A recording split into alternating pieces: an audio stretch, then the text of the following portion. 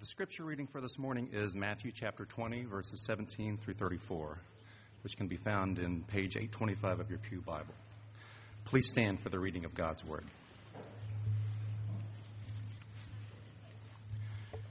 And as Jesus was going up to Jerusalem, he took the 12 disciples aside, and on the way he said to them, "See, we are going up to Jerusalem, and the Son of Man will be delivered over to the chief priests and scribes, and they will condemn him to death and deliver him over to the Gentiles to be mocked and flogged and crucified, and he will be raised on the third day." Then the mother of the sons of Zebedee came up to him with her sons, and kneeling before him, she asked him for something. And he said to her, "What do you want?" She said to him, "Say that these 2 sons of mine are to sit, one at your right hand and one at your left, in your kingdom." Jesus answered, "You do not know what you are asking. Are you able to drink the cup that I am to drink?" They said to him, "We are able."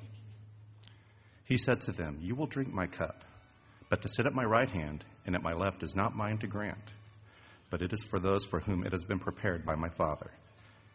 And when the 10 heard it, they were indignant at the 2 brothers. But Jesus called them to him and said, "You know that the rulers of the Gentiles lord it over them, and their great ones exercise authority over them. It shall not be so among you, but whoever would be great among you, you must be your servant. And whoever would be first among you, you must be your slave, even as the Son of Man came not to be served, but to serve, and to give his life as a ransom for many." And as they went out of Jericho, a great crowd followed him. And behold, there were 2 blind men sitting by the roadside.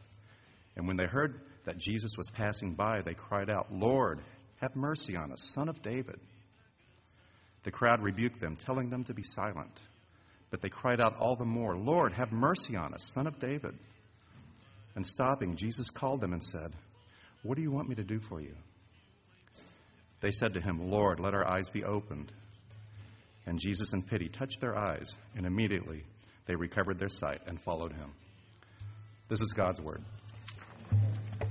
Thank you for that incredibly encouraging picture of Christ and his humility as the King who came not to be served, but to serve, which is what we're looking at this morning. Go ahead and find your Bibles again and make your way back to Matthew chapter 20. We'll be looking at the passage we heard read a few minutes ago.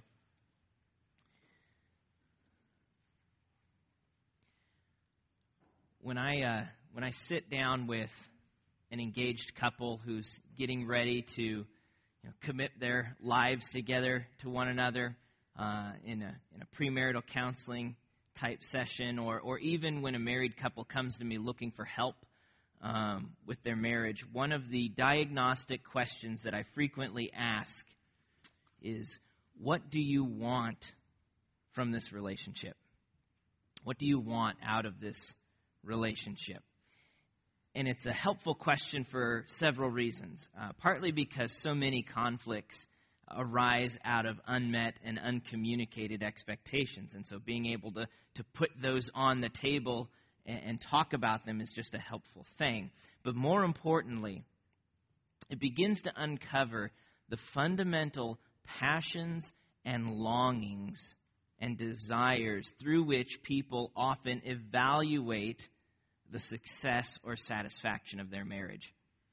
What is it that you're really looking for here? Because if you don't identify that and understand what it is, you're not going to be able to understand why you're so frustrated or disappointed at times.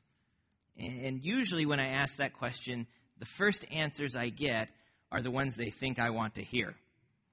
The kind of holy answers or whatever.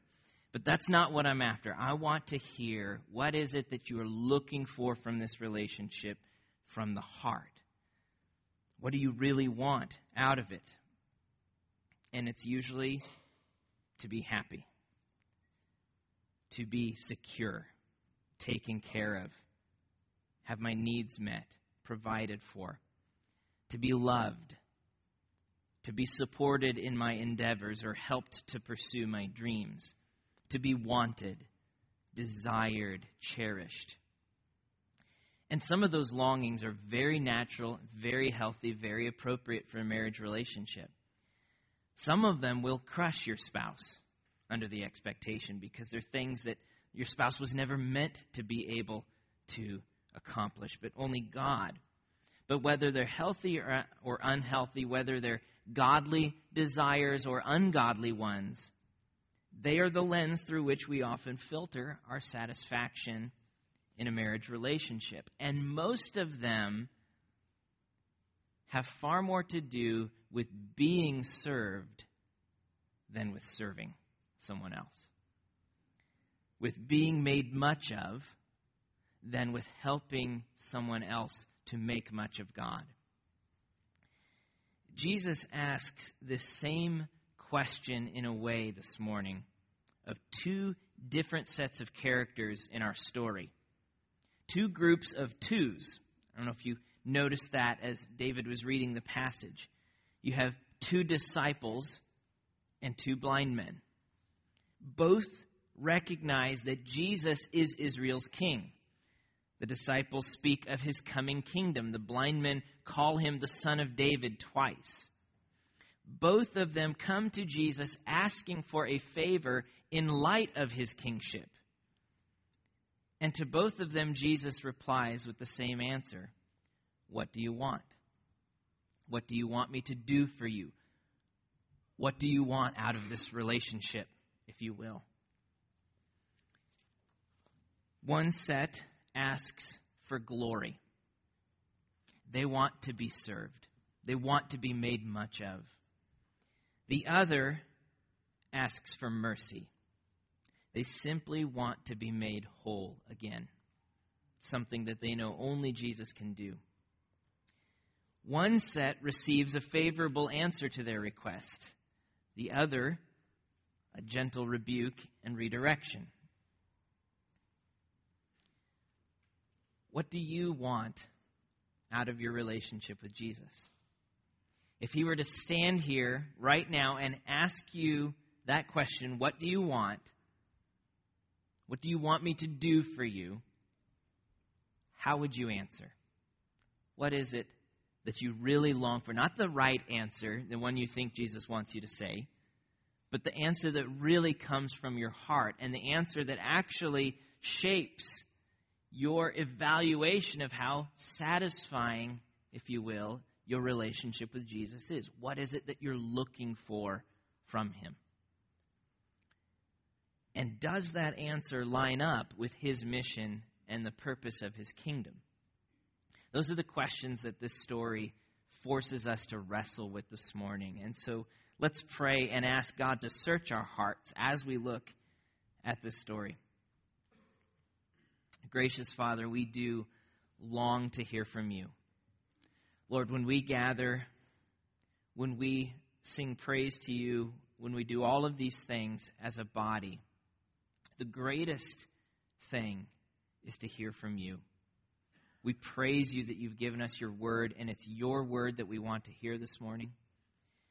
And Lord, we know that if we are to hear it, we need the help of your Spirit. And so we pray that you would open our ears and open our eyes and open our hearts to hear you, and that you would search our hearts as well this morning.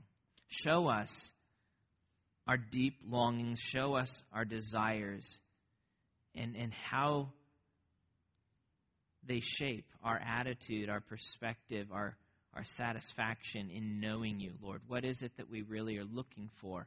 And I pray that you would, as we look into your word and hear your voice, conform our hearts to long for you according to your gospel, according to your goodness, according to your purposes.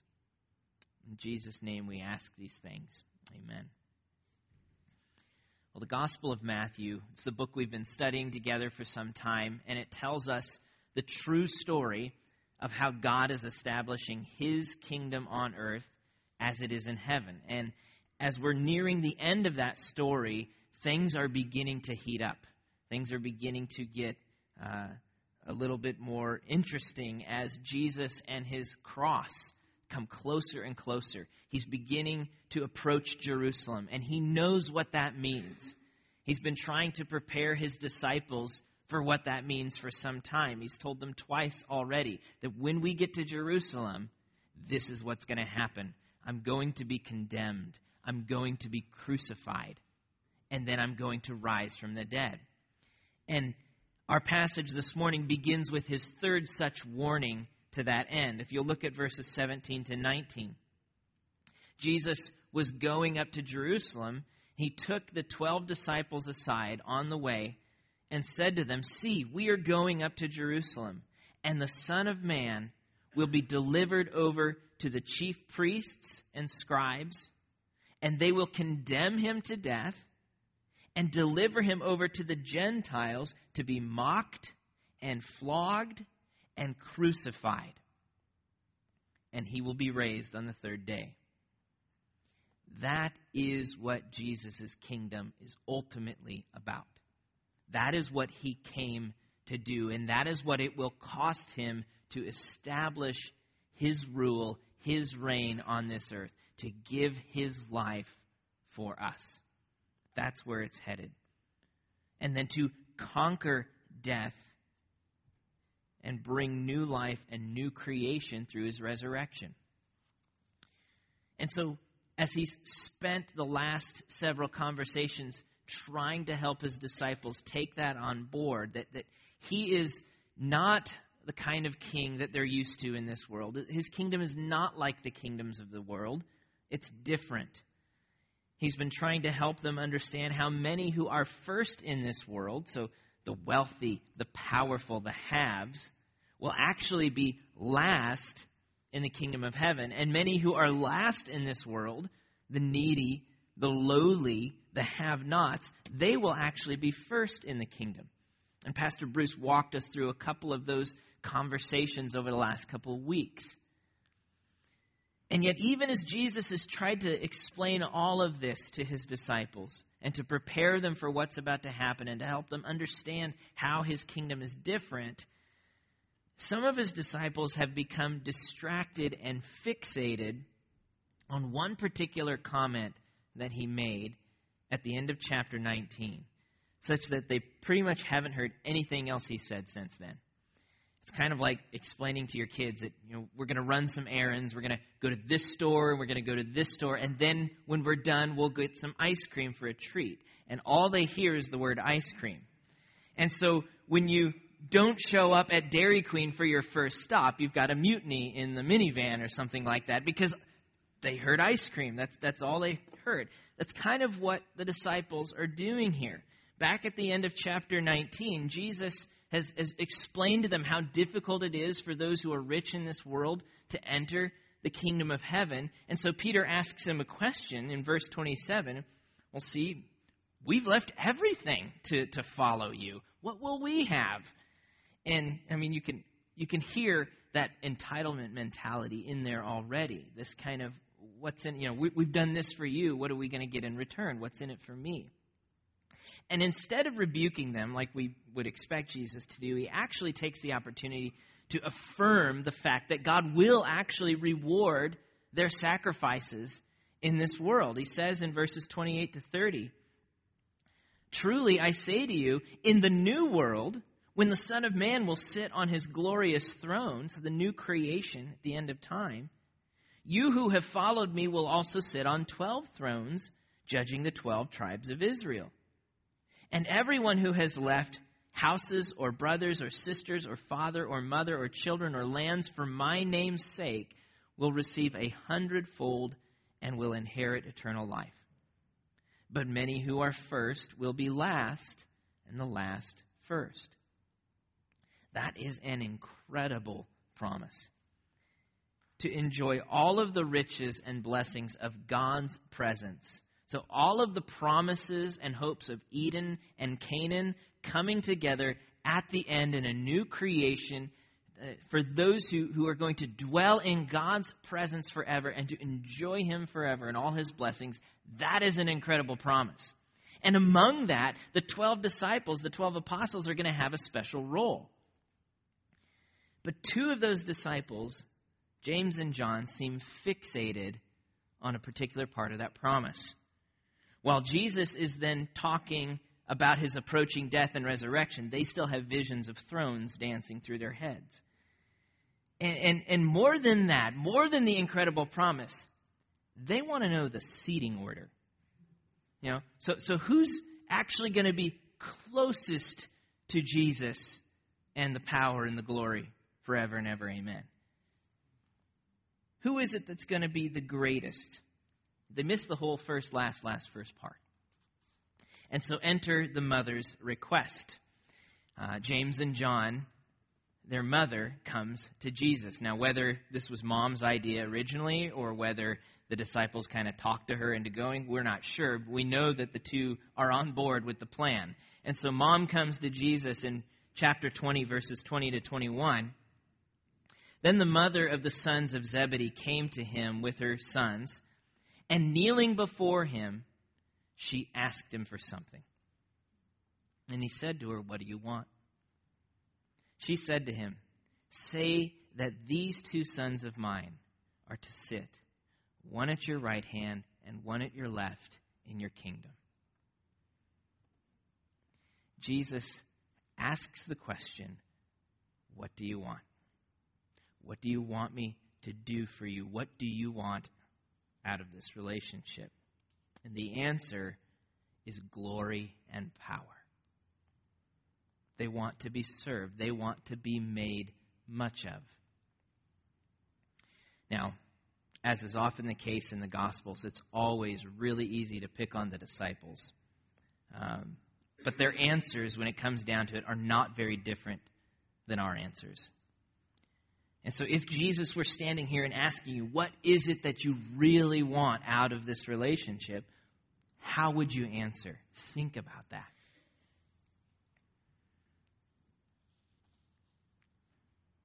I'll tell you what I would say. I want to feel successful. I want people to think that I'm doing a good job. I want people to think that my ideas are awesome. That I'm a good pastor and a good husband and a good father. I want people to see me in my relationship with Jesus and to think much of me because of that. That's what I want. And I want to be served. I want people to take care of me. I have an entitlement mentality. I want God to serve me. I want Him to reward my sacrifices. We moved so far away from family for the sake of the gospel. I think because of that, our ministry should just flourish. God would meet the needs. That's how it should work. And I want people to say, "Wow, he's done a good job. What would we do without him?" I want others to look at Westgate and say, "Wow, they are really getting it done for Jesus." Those, if I'm honest, are the longings of my heart.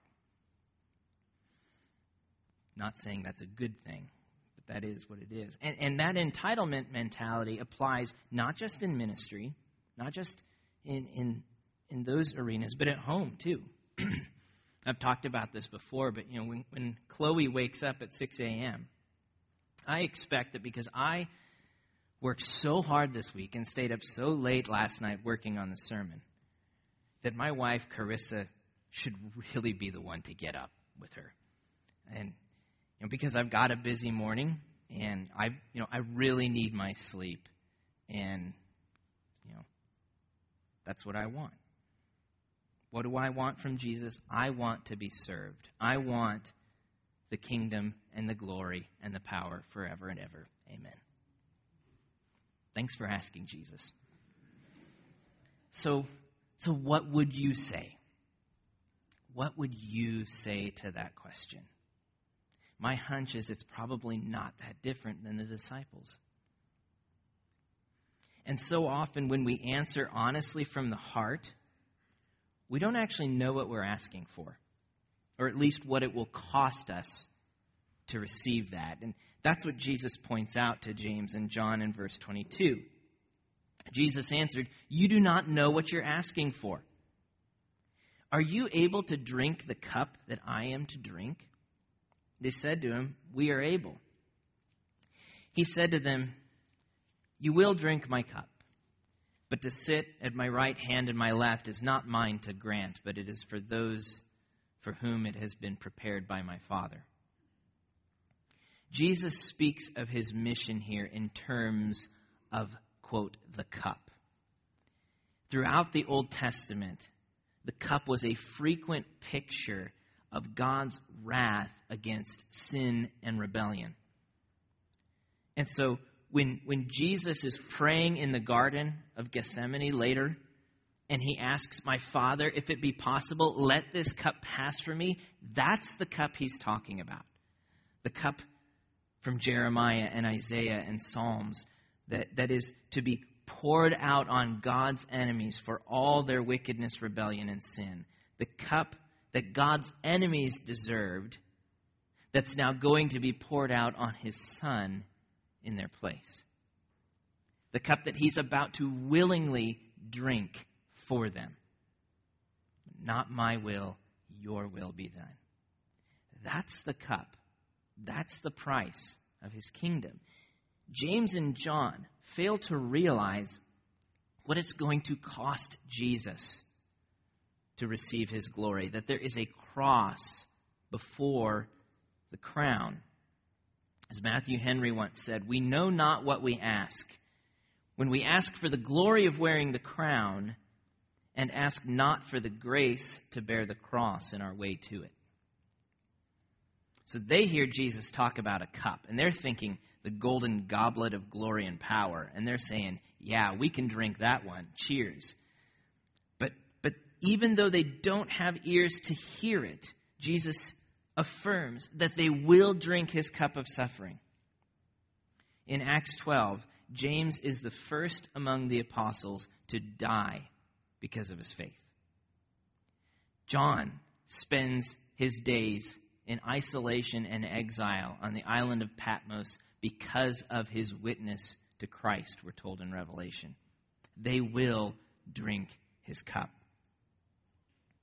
And yet to sit at his right hand and his left is not his to grant. The Father is the one who determines that. And so they will share in his cross. But this particular crown, that's up to the Father. And so the two ask for glory. That's what they want from Jesus, though they don't realize what they're asking for. Makes you wonder, what about the rest of the 12? What are they thinking about all of this? And verse 24 tells us, when the 10 heard it, they were indignant at the two brothers. They were angry and upset. Probably not because of some pious attitude, how inappropriate was that, but rather that James and John beat them to it. That's far more likely. Because if they get the right and the left seat, that's going to cost the rest of the 10. Why didn't they think of this first? And so Jesus calls all of them to himself and invites us to listen in verse 25. You know that the rulers of the Gentiles lord it over them, and their great ones exercise authority over them.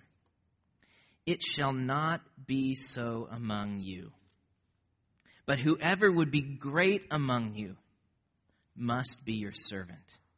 Whoever would be first among you must be your slave. Even as the Son of Man came not to be served, but to serve, and to give his life as a ransom for many. Jesus' kingdom is an upside-down kingdom. Greatness doesn't come from lording our power and authority over others in order to be served, but emptying ourselves just like Jesus did and becoming a servant. That's what greatness looks like. Following Jesus isn't about attaining power and glory for ourselves, but reflecting his glory through sacrificial service. That's what it means to follow him. And the problem here isn't merely having authority. Jesus promised his apostles a certain level of authority. They will sit on 12 thrones judging the 12 tribes of Israel. He's not reneging on that promise. The problem is lusting for authority and power, so as to use it for the sake of personal gain. What am I going to get out of this? How am I going to get people to serve me, to lord that over someone for selfish reasons? Longing for it such that really Jesus and my relationship with him becomes just a means for my own ambition, my own aspirations, my own personal gain. We want to be served. We want to be made much of. We expect that if I follow Jesus, things should just now go well for me. Our lives should be happy and fulfilled. Parents will finally approve of us. Friends won't hurt us. Our careers will flourish. Our kids will be successful and well-adjusted. And if that doesn't happen, then we become disappointed and disenchanted in our relationship with Jesus. We're more interested in being treated like we're first than serving like we're last. But following Jesus it's not about attaining power and glory for ourselves. It's about reflecting his glory through sacrificial service. As he says, as he's been trying to say over and over, the first will be last, the last will be first. Whoever would be great among you must be your servant. Whoever would be first among you must be your slave. And that means that my perspective on life has to shift. It's no longer to go through life making sure that I'm being served and that my glory is being advanced. It means that I can enter into a relationship not asking what's in it for me, what have you done for me lately, but how can I show the love of Jesus to this person? That becomes my dominating question and concern. How can I love and serve this person in such a way that they're going to see and savor Jesus more? That becomes the guide for my relationship. How can I help them to make much of God and his glory and so find their ultimate freedom and satisfaction in him and not in all this other stuff? How can I love them and die to myself and serve them that way? How freeing would that actually be to live that way? To no longer be enslaved to the insecurity of making sure I'm getting the glory due my name, and instead just gladly and lovingly lay my life down for others, no strings attached. It's not about what I get from this. Just to love them because I love them and because Christ loves them even as he's loved me. How freeing would it be if that were the culture of our relationships in our lives? So what is it that keeps us from that kind of self-giving, sacrificial service? Why is that so stinking hard? Because it is. There's at least two things. First is the tendency to think more highly of ourselves than we ought. To think more highly of ourselves than we ought. Look at the second story in our passage. The second set of twos, the two blind men on the road near Jericho. Verses 29 to 34. And as they went out of Jericho, a great crowd followed him. And behold, there were two blind men sitting by the roadside. And when they heard that Jesus was passing by, they cried out, "Lord, have mercy on us, Son of David." The crowd rebuked them, telling them to be silent. But they cried out all the more, "Lord, have mercy on us, Son of David." And stopping, Jesus called them and said, "What do you want me to do for you?" They said to him, "Lord, let our eyes be opened." And Jesus, in pity, touched their eyes, and immediately they recovered their sight and followed him. When you read that story, contrast it against verses 20 to 28, you realize who is truly blind and who is able to see King Jesus for who he really is. The two disciples asked for glory. The two blind men asked for mercy.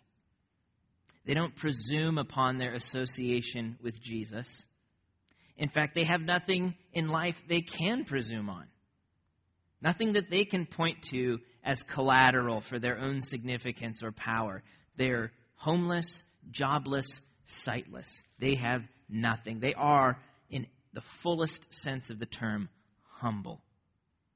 The lowest of the lows. And yet they know their need, and Jesus responds to their need. He gives them mercy. He demonstrates for the disciples what he just told them his kingdom is about. Not being served, but serving. One of the reasons that we have such a hard time following that pattern, laying our lives down in service, is because we think too highly of ourselves. And so we expect that others should see us in our glory and serve us. We forget how lowly and needy we truly are apart from Christ. That we're the ones on the roadside, hopeless and helpless, in need of Jesus, with our only hope being Jesus. That's who we are. And the reason we think so highly of ourselves is because we've taken our eyes off of Christ. I've never been there, but I'm pretty sure that when you're standing in the Sistine Chapel, surrounded by Michelangelo's incomparable masterpiece, nobody asks the curator there if they can hang up one of their watercolors that they made in art class next to it. The only thing you're going to ask for when you're standing in that room surrounded by that glory is more time to look at it. Just give me one more minute to take in and be overwhelmed by the majesty and beauty of this. When we see Jesus for who he is, really in his glory and beauty, nobody asks for their own glory. Nobody falls before him and said, yeah, I'd really like to have my poster hung up next to you, to have my seat next to you. The only thing you can ask for is mercy. How can I, someone so pitiable, wretched, blind, and lost, ever hope to gaze on your beauty and be in your presence for just a minute? Just one more minute. That's what we want. We want mercy to be able to be in the presence of his glory.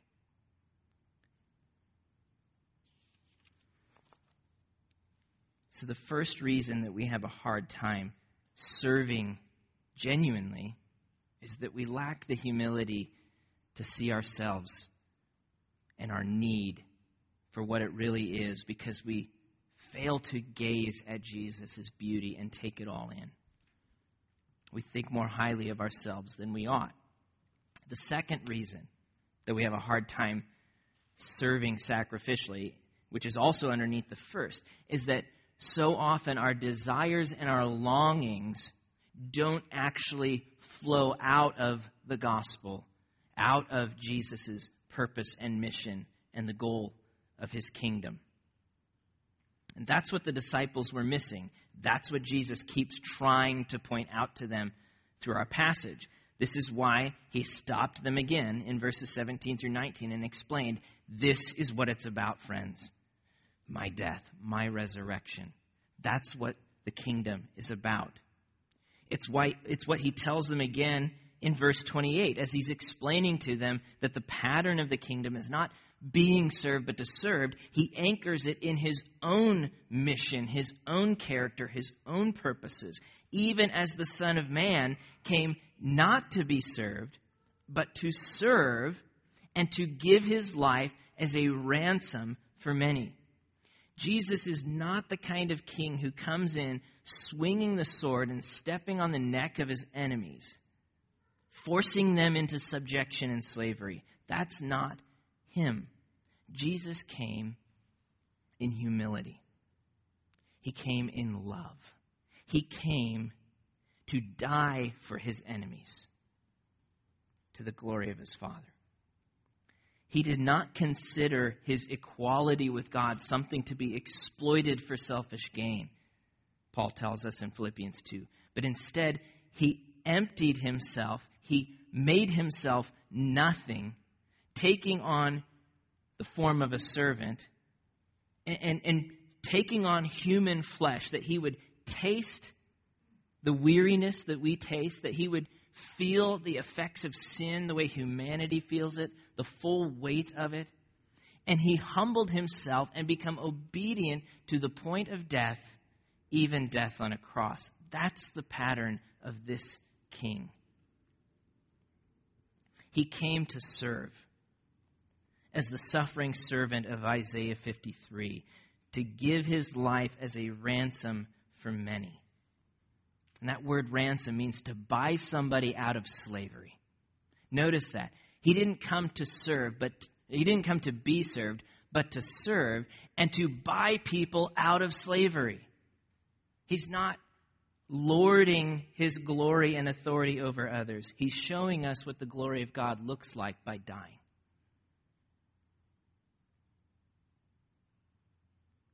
He came to set us free from sin and evil. And the price he paid was his own blood on the cross.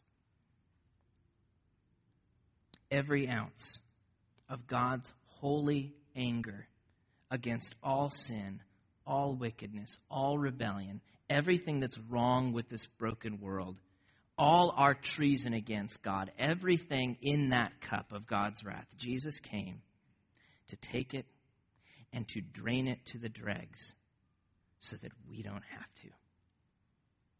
He took the wrath for us that we might be free. That is our security.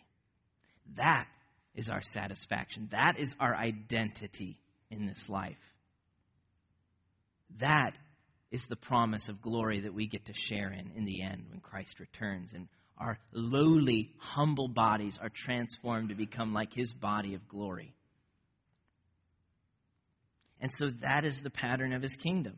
Not to be served, but to serve and to lay our lives down for one another in love. It's not about our glory. It's about God's glory. It's about being enthralled with and satisfied in him.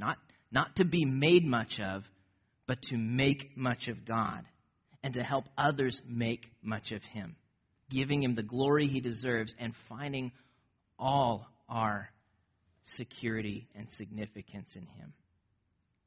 It's when we lose sight of the gospel. It's when we lose sight of the glory of Christ and what he's done for us on the cross. That's when we invariably make the kingdom about us, about our glory, our power. We turn Christianity into a man-centered religion, and then we approach it with an entitlement mentality. What have you done for me lately, God? But following Jesus is not about attaining power and glory for ourselves. It's reflecting his glory through our sacrificial service.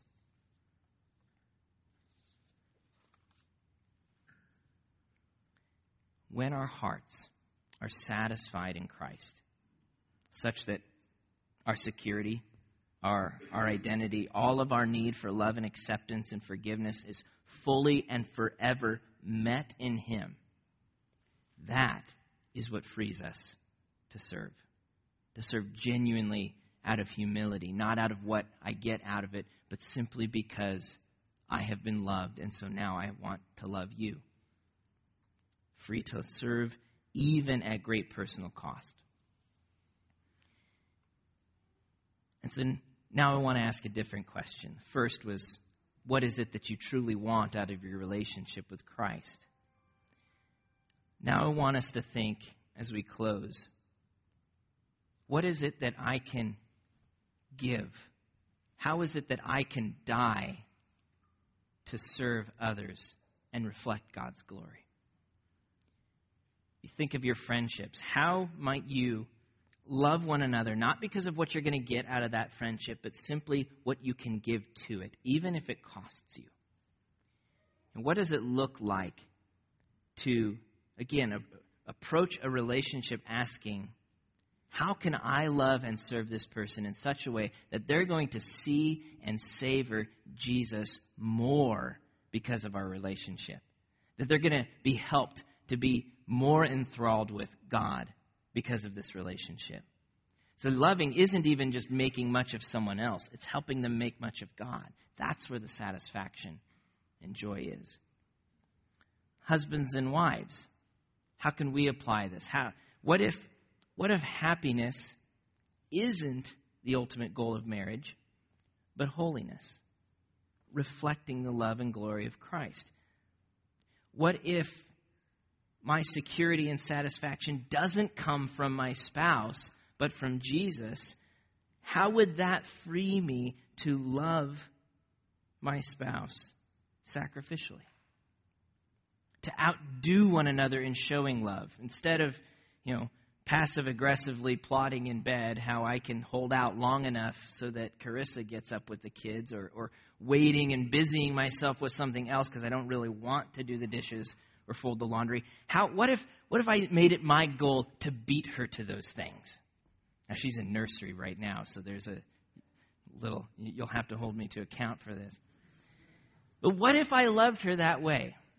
What would that do? How would that be freeing? How would that show the love of Christ? Children, what might it look like to love and serve your parents this way, not honoring them because of what you want them to do for you, but because they're your parents and you love them and Christ loves them? Parents, what might it look like to serve our children not for what they've done or what they'll become, but because of who they are and because they're yours? Not so that you can get bragging rights over their successes someday, but to love them in such a way as to help them be enthralled with Jesus regardless of what life hands them. What would it look like to love them that way? And we can think about this in terms of our work relationships. How do I serve and die to myself at work? Not because I treasure the bottom line or I treasure a promotion, but because I want people to treasure Jesus. What does that look like?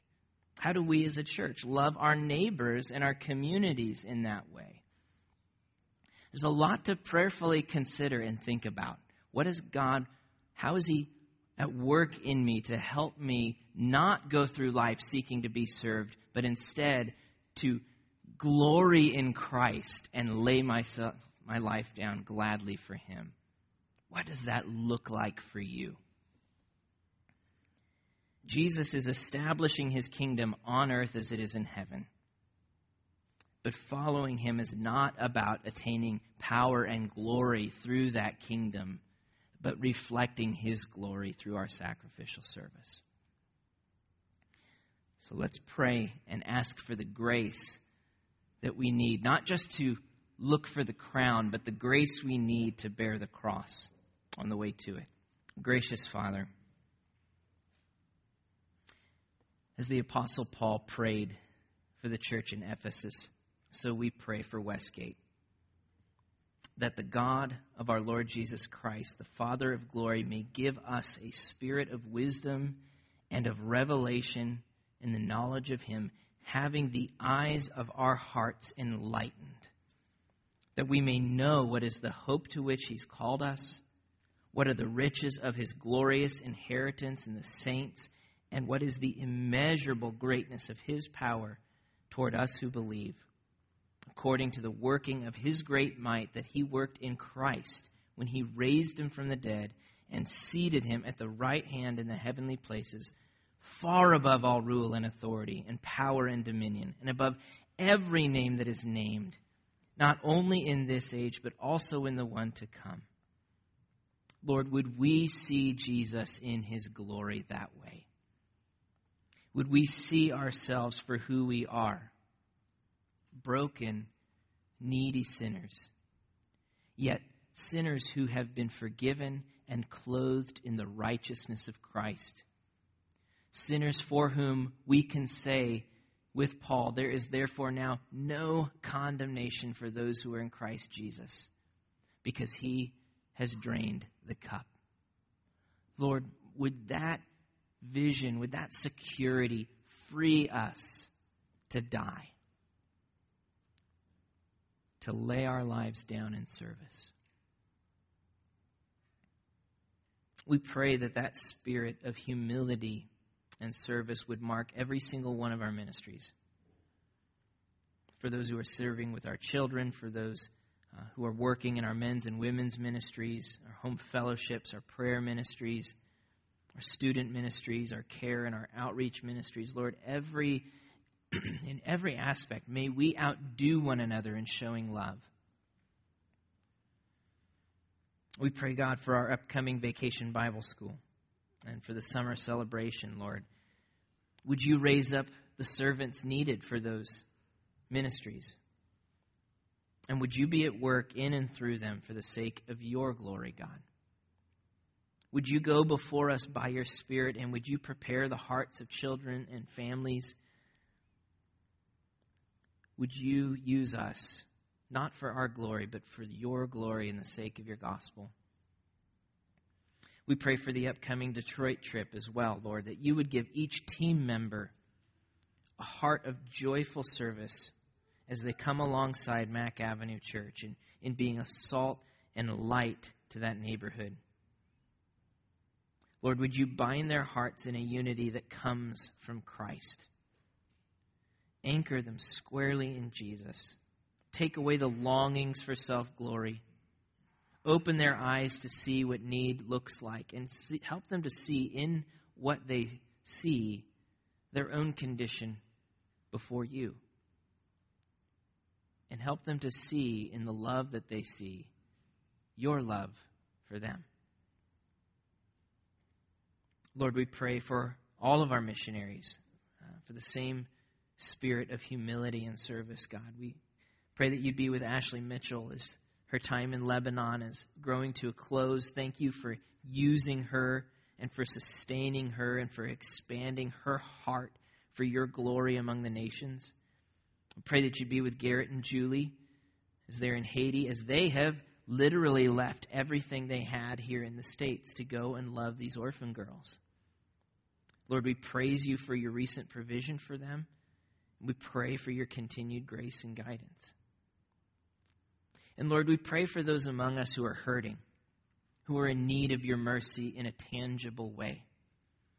Lord, we praise you for John Quazzo being with us this morning after such a long road of recovery. Thank you that he walked in this room in his own strength this morning, when just 3 months ago there was nothing like that happening. God, we give you great praise for his recovery, and we pray that you would continue to work in his body to heal and restore it. God, we pray for Davis Bates, that you would give him grace and health. Would you deliver our friends from cancer, God, for Mary Boy and Ruth Hepp, for Bob Norcross, Bob French. Lord, we thank you that we can ask these things from you, not because we're so special, not because there's a glory we deserve, but because you are glorious and you have mercy. It's your mercy we need. We ask it in Jesus' name. Amen.